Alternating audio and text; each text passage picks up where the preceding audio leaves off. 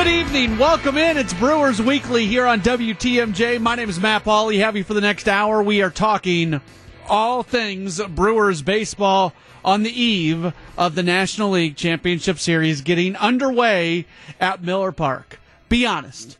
6 months ago, did you ever think that those words could be coming out of anybody's mouth, including mine, that the NLCS would be opening up at Miller Park? Maybe you believed in the Brewers as being a team getting to the NLCS, but my goodness, they've got home field throughout the National League portion of the playoffs, and now we'll see if they can take advantage of it, as their goal is to win at least 4 of the next 7 games and advance to the World Series. Want to talk Brewers baseball? You can. You can give us a call. You can text in on the AccuNet Mortgage talk and text line, 414-799-1620. That is 414-799-1620. You can also tweet into the program if you would like, at Matt Pauley on air, MattPauley on air is the Twitter handle if you want to get in on Twitter. Here's what we've got coming up on the program today. Lane Grindle is going to join us in about 5 minutes. It is time for our weekly conversation with Brewers radio broadcaster Lane Grindle. We will go through the decisions that were announced today in terms of the starting pitching for the Brewers over the first 3 games of the series, where they are going to open with Gio Gonzalez. They are going to go with Wade Miley in game number 2, and then they are going to go with Yolis Chacin in game number 3. And while at first glance that might not make a whole lot of sense, especially holding Chacin till game number 3, it has everything to do with the fact that the Dodgers are a different team against left-handers than they are against right-handers. And the Brewers continue to play the matchups. We saw them play the matchups in the National League Divisional Series, where they opened the whole thing with a bullpen game, and that worked. And now they're playing the matchups in the NLCS, and they're doing it by starting a couple left-handers in games 1 and 2. We'll figure out tomorrow. I guess we won't figure out. We'll find out tomorrow if it's going to, what the 25-man roster is going to look like, how different it might be from the NLDS to the NLCS. I do think there are going to be some changes. I would bet Ashton's weekly salary that Xavier Cedeno is going to be on the roster for the National League Championship Series to face off against some of those tough left-handers for the Dodgers. I think they'll consider a Dan Jennings. I would not be shocked, and we'll get into all this later on, I would not be shocked to see them maybe drop a right-handed reliever, drop a position player, and add a couple left-handed relievers. So there are certainly some things that could play out, and we'll get into that coming up later on in the show as well. Again, 414-799-1620, 414-799-1620. That is the AccuNet Mortgage talk and text line. Brewers and Dodgers in the NLCS. How excited are you? Man, it's going to be great. And I get jazzed up about all the things. I was listening earlier today. They had Rick Schlesinger on the afternoon show, and they were talking about the national anthem and the first pitches and all that sort of stuff. And we don't find out. We don't know who it's going to be. And, they pulled a fast one. I guess that's they surprised folks. That's a better way to say it. They surprised folks when they brought out Nigel Morgan last week. And who's the next surprise that's going to be brought out for the first pitches? Like, it's just going to be, it's fun. That's part of the playoffs. That's part of just everything that goes into it, where you don't know who's going to come out. You don't know who's going to be there to get the crowd jazzed up, and it's going to be a whole lot of fun. Of course, if you can't make it to the game, you'll be able to listen to it right here on WTMJ. Game 3, we're going to have one of our hometown calls. We'll talk about that coming up in just a little while as well. But up next, we'll be joined by Lane Grindle, Brewers radio broadcaster extraordinaire. He joins us in just a moment as Brewers Weekly continues after this here on WTMJ. Brewers Weekly continues here on WTMJ. My name's Matt Pauley. Thanks so much for being tuned in. Ashton caught me off guard with that music bump right there. Let's bring in right now Brewers radio broadcaster. I think I said radio broadcaster extraordinaire a moment ago, so we'll keep with that. It is Lane Grindle. Hey, Lane, how are you doing? I appreciate the title. Good to be with you. Glad to have you there. What's just from your perspective, being a guy who's been broadcasting these games all season long and starting in spring training and being so close with the team from literally day one to where we are at right now, you're more than a bystander. What's it like for you watching this team go through this period of where they're at right now?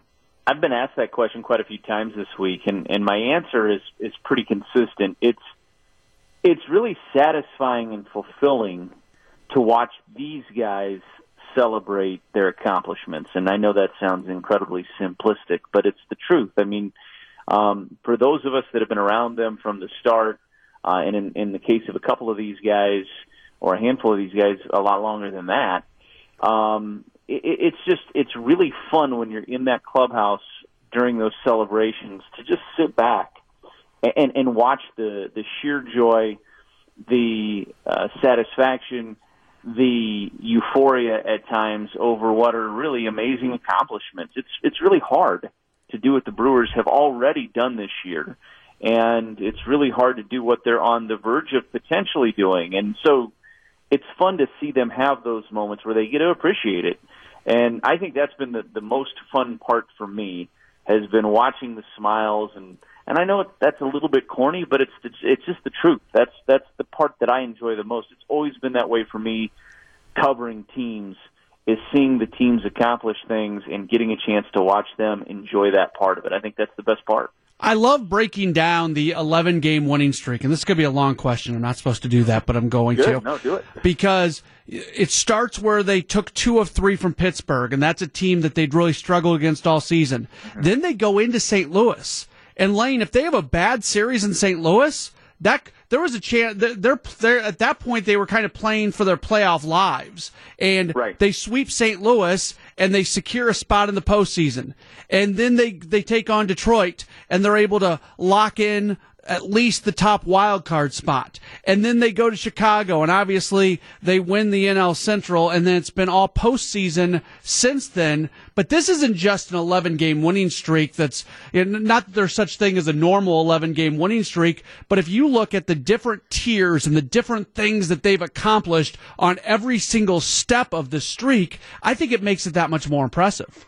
Well, I agree with what you're saying, and here's the thing, and I think what you're trying to say is that this isn't some 11-game winning streak in May, which is impressive unto itself, but there isn't the same type of stakes. The things aren't on the line in May that were on the line over the course of this stretch for the Brewers. This wasn't just hey, they got hot. It's easy to say, hey, look, they got hot at the right time. There's a reason why they got hot at the right time. Because when the pressure got to its peak, this team, because of the cohesion, because of the unity, because of the togetherness and the connectedness and all those buzzwords we've used about them for the last 2 years, it held to be true. And so when the going got tough for all of those other teams, for the Cardinals, who were in the playoff hunt at that point, for the Cubs, who were trying to hold on to the Central, the team that had the best chemistry and the best makeup was the team that hit the accelerator and started going faster. And I don't think that's by accident. I don't think that's just one of those things where, hey, the Brewers got hot at the right time. I think because of who they are is why they got hot at the right time. And I think that's a good omen moving forward, too. As the stakes get bigger, it seems like this team plays better. Brewers radio broadcaster Lane Grindle is continuing to join us. There's this feeling, I think, from many Brewers fans that the nation has not paid attention to this team, and it's a small media market. I get that. I'm never too worried about that. I don't care if there's 1 million people watching or if there's 40,000 people watching. A win counts the same to me. But now that it's the NLCS, the national media, they're here. They're in Milwaukee. Yeah. It all changes once you get to the NLCS. How do you view that? Is it good that all of a sudden the nation is going to kind of learn a little bit more about who this Brewers team is? I think it is. I think this team has enjoyed the fact that they weren't in the spotlight, that they could kind of go off over here and just do their thing, right? Show up, put their work in, win games, go to bed, wake up the next day and do the same thing. I think they enjoyed that part of it. go ahead, keep paying attention to everybody else. We'll just be over here worrying about us. I've heard guys talk about that fact over the course of the year. But now that it's here, I mean, this is what you were fighting for. You were fighting to get onto this stage. You were fighting to get yourself into this position. And here's the thing about the Brewers. They have guys that have gone through this before. You know, there's a lot of narrative about, well, they haven't been in the playoffs since 2011. But they have, just not all together. Lorenzo Cain and Mike Moustakas were kind of this team with the Kansas City Royals that nobody was paying attention to. And then they ran through the playoffs in 14 on the way to the World Series, losing 7 to the Giants, come back on a mission in 15, and they finished the job. They've been in a very similar situation to this in the past. Not just postseason experience, but this same kind of situation with kind of a similar team in a lot of ways that they were a part of in Kansas City. Guys like Curtis Granderson. I mean, he's played in New York in the World Series for New York teams. I mean, he knows what he's doing. And I think probably when everything is over and this season is said and done, and we're looking back on the things that helped this team get to where they are, one guy that's going to deserve some credit, as crazy as it sounds, because he came in September and he was used off the bench primarily, but I think that the trade for Curtis Granderson is going to be one of those things where we go, hey, that was a big deal. That ended up being a really nice addition. He's getting on base. He did a lot of good things on the field. But you talk to people around the team, and they'll tell you he's had a huge impact in the clubhouse as a guy that is so respected. And when he talks, people listen. And it's not just standing up in front of the whole team and addressing them, but in individual conversations, helping guys along. There's so much of that on this team. Matt Albers, who has had a tough year on the mound, but you talk to young pitchers like Corbin Burns, and they'll tell you, look, Matt Albers has had an impact on me, and he has helped me get through different things. And I think that's what this team has so well. So there is experience. There are guys that have been on this stage before. I don't think that the lights are going to make them blink in the least. And I think those veteran guys that I mentioned are going to help the Corbin Burns and the Josh Haders of the world move past that and still perform. Last thing for you, something I appreciate about just kind of the philosophy of this team is they have their beliefs and they're sticking with them. We saw against the Rockies, bullpen game in game number 1, they were avoiding starting lefties, so they put Chacin in the second game. And a lot of people said, what are they doing? And it works out. Now it's the exact opposite scenario when they're taking on a Dodgers team that's really good against right-handers, so they're going to go Gio and Miley in games 1 and 2. How much do you appreciate the fact that this team thinks outside the box and they got to this point a certain way? Oh, it's the NLCS. They're not going to fall into a more traditional role, whether, you know, they leave themselves open to criticism from some of the traditional baseball folks, but they're going to keep doing it the way they've been doing it to get to the point that they've been at. Well, I think the thing that we've learned in the last 5 to 10 years with playoff baseball specifically is the rigidness of a 162-game schedule where you say, okay, look, it's a large sample size. We don't overreact to one performance here or there or one specific matchup here or there because over 162 it kind of works itself out, right? And so you can apply sabermetrics maybe a little bit easier to 162 than you can in a smaller sample size like the playoffs. And so the gameplay is so different when you get to the postseason. You're going to the bullpen in the 3rd inning. You're doing all sorts of things you wouldn't normally do. And I've long felt like Craig Counsell is kind of a step ahead in a lot of respects in terms of being very fluid and saying, okay, we're not going to be confined to a box here. We're going to try to find the most creative and most efficient and most effective ways to get the outs we need to get so we can win this game. And I like that about him. And I also think that's also a byproduct of not having that true ace. If you have Max Scherzer or Clayton Kershaw, there's not a question. You're going to hand the ball to that guy. The Brewers don't have that. They have strength in numbers. They have strength in depth. They have strength with a great bullpen. And so it's how can we get to the 6th or 7th inning with a lead, and what gives us the best chance to do that? And it's kind of a flip from the Rockies where they had so much success against lefties with their lineup. The Dodgers have not had as much success against lefties, and they've hit righties pretty well. One of the best hitting teams in baseball against right-handed pitchers.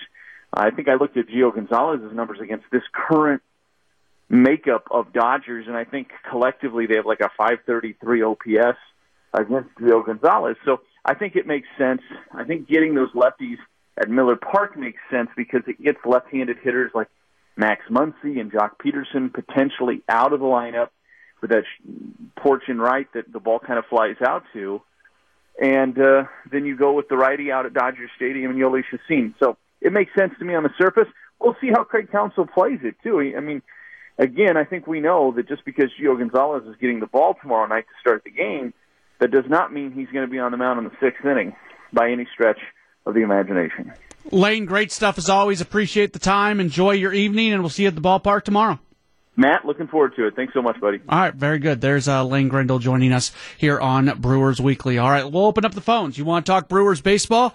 What do you think about the decisions to go with Gio Gonzalez in Game 1, Wade Miley in Game 2, Yoeli Chacin in Game 3, 414-799-1620, 414-799-1620. It is the AccuNet Mortgage Talk and Text line, meaning you can indeed call in or text in. We'll get into that next on WTMJ.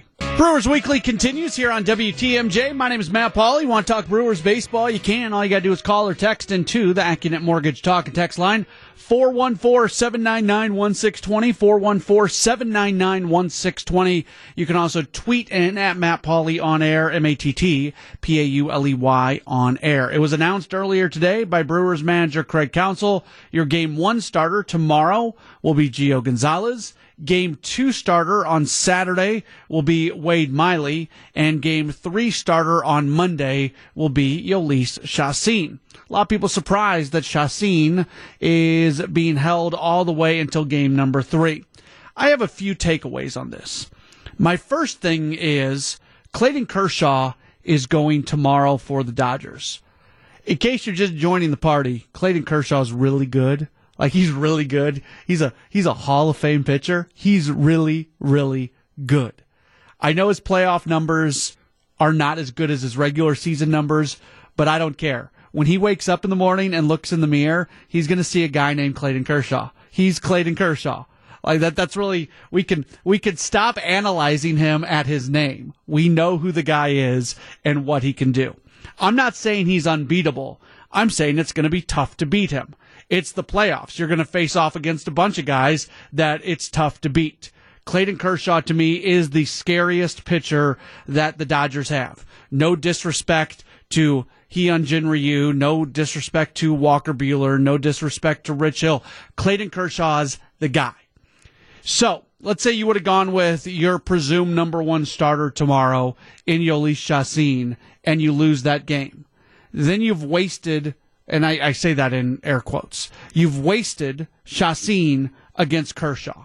So I think by not starting Chacin tomorrow, you save him for a game that you're not facing off against Clayton Kershaw. To me, that matters. So I like the fact that you're kind of tapering your starters just a bit. The second thing is the righty-lefty, and this is why, what I just said I don't think really plays into the Brewers' decision. I think that's me being a radio guy and talking about stuff. I think they're more worried about the matchups. And you look at the Dodgers and what they do against righties and what they do against lefties, they hit 15 points worse against lefties than they do righties. So the raw numbers certainly say they don't do as well against left-handers. But let's break that down just a little bit more. If there is a right-hander on the mound, in more often than not, the base Dodgers lineup against right-handers includes Jock Peterson, Max Muncy, Yasiel Puig. Those guys are all dangerous hitters. The base lineup against left-handers includes Matt Kemp, Chris Taylor, David Freese. Now, I know Chris Taylor has been a Brewer killer. I know David Freese turns into a different guy in the month of October. Like, I get all that, but who would you rather face off? You can have a lineup with Jock Peterson, Max Muncy, and Yasiel Puig, or you can have a lineup with Matt Kemp, Chris Taylor, and David Freese. Who are you going with? Pass. I don't want to face either of those lineups. I guess I guess the one with Puig for inconsistency and Jock Peterson, but again, that's power. You're going against what I'm saying. I mean, whatever you say, that's what I want to say. I think the lineup is less dangerous. And maybe, look, Ashton just proved a point that this is not a slam dunk argument. But I think that a lineup with Peterson, Muncy, and Puig is more dangerous than a lineup with Kemp, Taylor, and Freese. And the numbers would back me up on that. So that's part of it, too. You keep some of those guys off of the field. And the other thing they're able to do is they start a left-hander, they go to the bullpen early, they go to a right-hander, they get the Dodgers to use all their guys off the bench, and then you go back to a lefty out of the bullpen late. It sets up. Like, if this is a 3-act play, Act 1, your starters face off, as your left-handed starters go. Act 2, you bring in right-handed relievers. The Dodgers adjust to that. Act 3, you bring in a left-handed reliever, or you just go to your high-leverage guys. And it really doesn't matter if they're facing righties or lefties. Gary in Lisbon says, I love the matchup in tomorrow's game. Put in a seasoned all-star vet against Kershaw. Council's been pushing all the right buttons all year. Why not? Bullpen is fresh. Love his approach on this one. Drawing first blood is important. It's always important. I would say winning game 1 is less important in a 7-game series than in a 5-game series, just because you have more time to recover.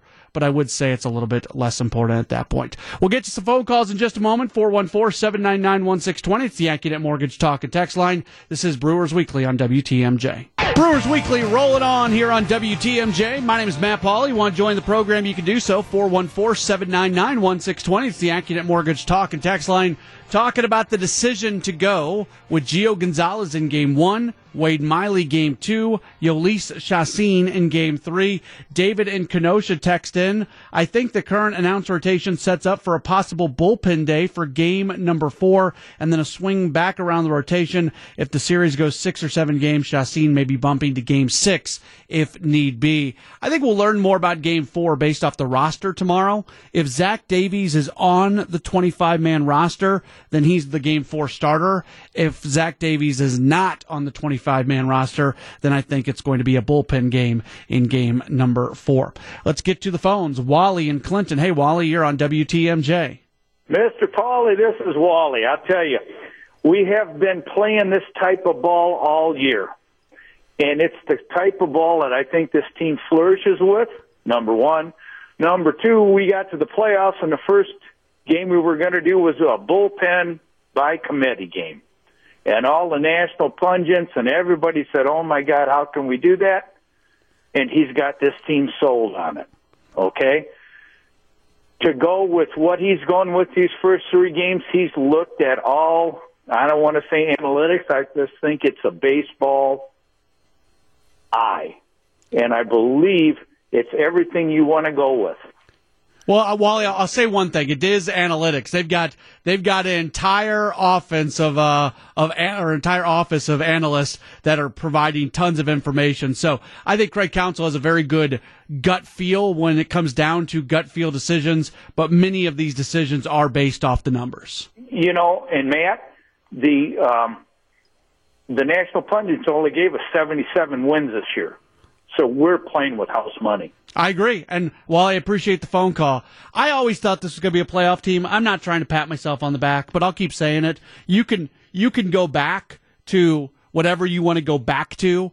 And I've said this is a playoff team. I thought maybe at some point I was saying they're going to be competing for the playoffs. But I think the day that they acquired Christian Yelich and Lorenzo Cain, the goal became that this is a playoff team. They didn't make that move to make it into the playoffs in 2019. They made that move to be a playoff team in 2018. Don is in Madison. Hey, Don, thanks for calling. You're on WTMJ. Hey, I actually work in D.C., and I still have a house back in Madison. So I'm back here. I'm driving to Madison right now. I've got 2 points. One is because I'm kind of familiar with the Nationals, I really like the fact that they're going with Gio tomorrow. I think that was a really sharp trade. And if you look at his performance since he came to the Brewers, I mean, this is clearly one of those deals, and you see it in baseball all the time, where a guy might be struggling, but there's a trade. You give him a new venue. He gets his focus back, and it's night and day. And that's what we've seen so far with Gio. So I think that, going with the seasoned veteran, a guy that's been around the block, not going to get rattled too easily, he's a great pick for game one. And I really like the fact that Counsell is pulling that trigger. The second thing is, I really like holding back Chacin until game three. And my thought is, the worst case scenario is probably that they split the games in Milwaukee. And so if they go back to LA, tied 1-1, you want to get the momentum back, and you need to take one of those games in LA to get back to Milwaukee. So why not, go with him in game three and make your best effort to grab the momentum back and go toe-to-toe with them in their home park. So, curious what you think. Yeah, Don, I appreciate the phone call, and I especially like your second point.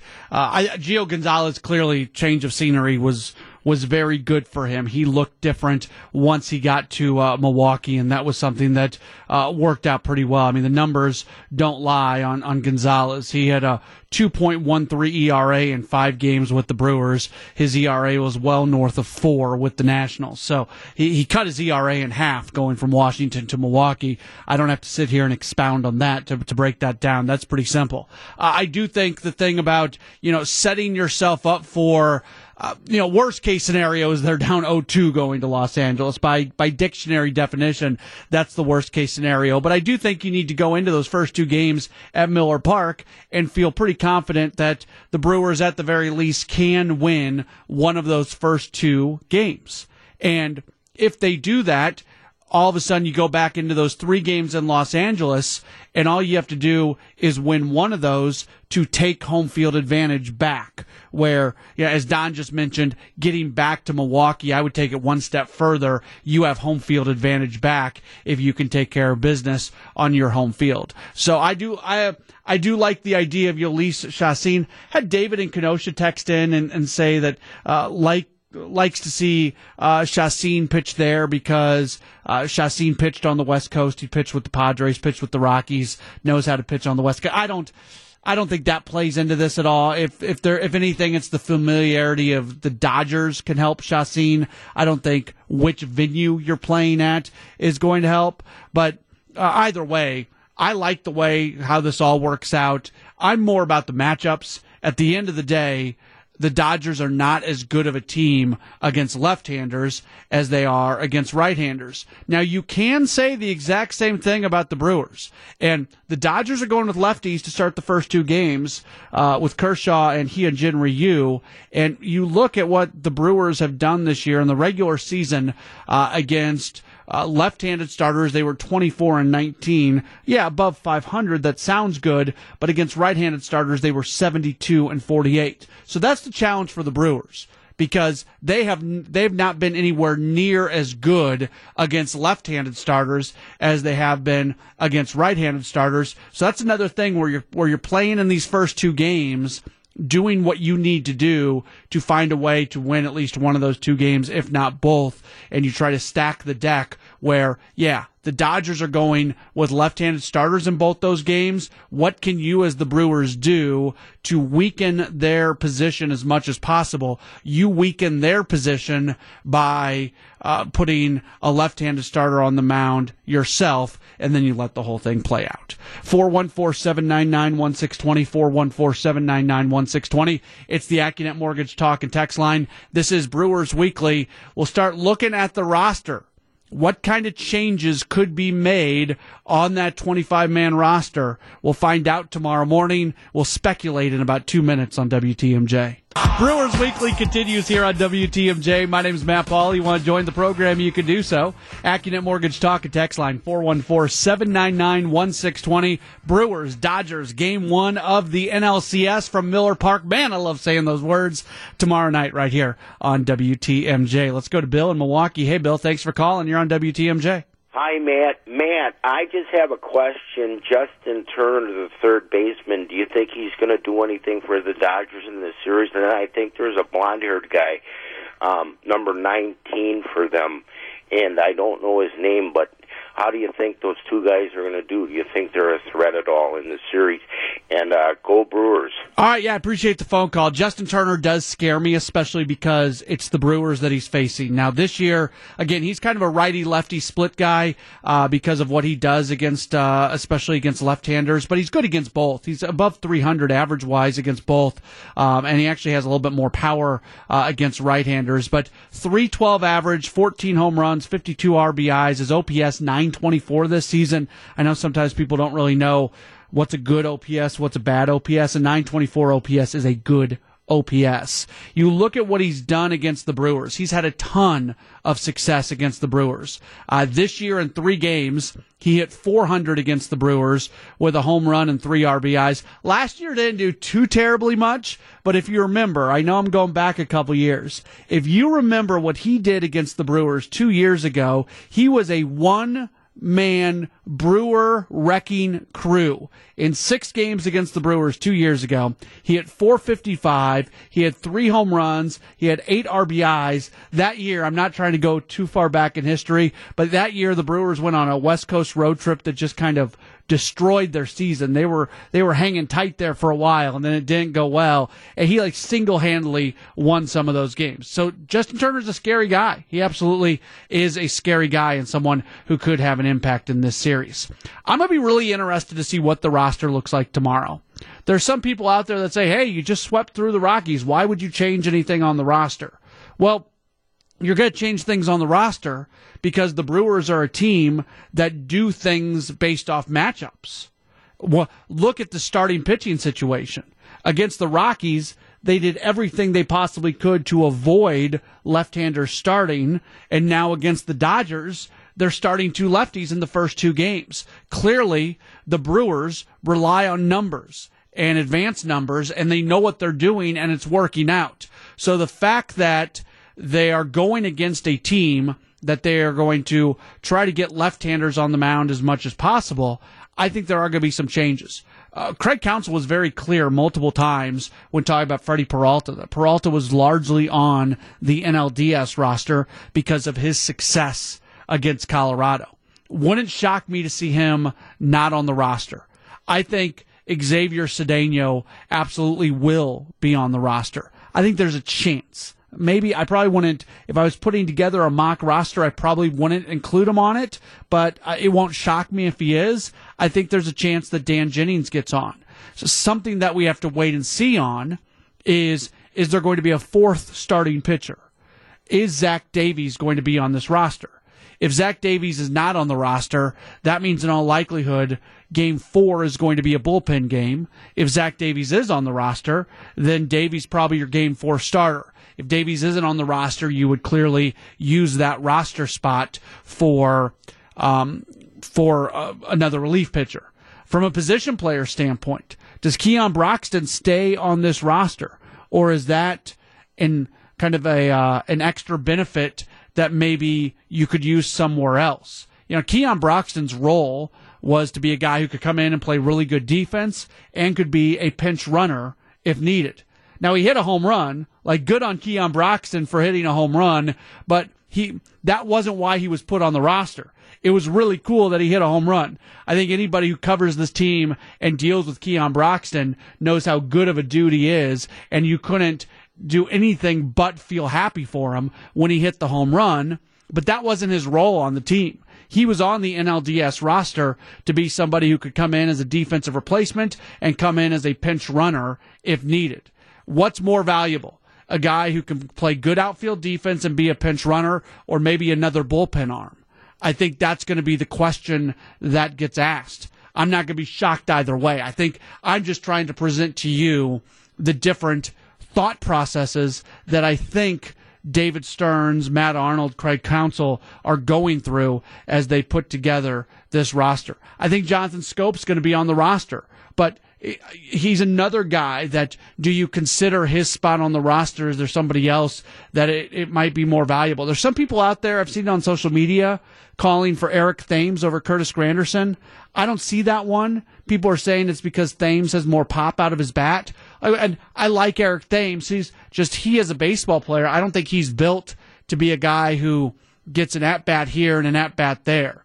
Eric Thames is at his best when he's getting multiple at-bats a game, he's seeing lots of pitches, and he's able to play every day. It's not fair to him to put him in this situation where he's not playing every day. You went and got Curtis Granderson for a reason. So I would be surprised. I would be borderline shocked to see a situation where Eric Thames is on the roster and say someone like Curtis Granderson is not on the roster. But those are kind of the names that I think are probably floating out there. For the most part, the 20, 21, 22 guys who are on that NLDS roster, they're safe, but there's 2-3 guys that are on the roster and 2-3 guys that were not on the roster that could potentially trade out spots. 414-799-1620, that's the AccuNet Mortgage Talk and Text line.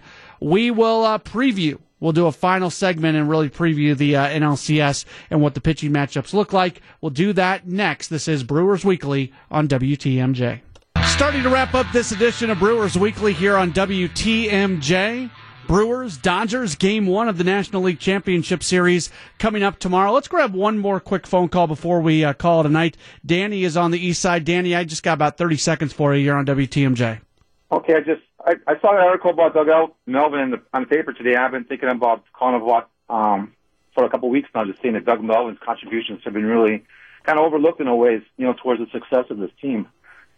Yeah, because there was a lot of talent on this team for Dave to work with, too, to make a lot of trades, and he got some guys in. You hire a console, too. Yeah, I think appreciate the phone call. I think right at the end of Doug Melvin's tenure, when they made the decision to go into the rebuild, you look at the trade where they were able to, the Domingo Santana and Josh Hader, those guys, and hiring Craig Counsell, absolutely. Doug Melvin is the guy who started the process, and he still has a voice in the organization now that I think is an important voice. Brewers, Dodgers, Game 1 tomorrow. Gio Gonzalez goes for the Crew. Clayton Kershaw goes for the Dodgers, and it's going to start a little bit after 7 o'clock. Our game day coverage is going to start at 6:30. Also, put this on the back of your mind. Game 3, Turner Hall. We're going to have a hometown call watch party. So that's going to be when they're in Los Angeles. You can find out all the details at WTMJ.com. I'll talk to you tomorrow after the game with Brewers Extra Innings here on WTMJ.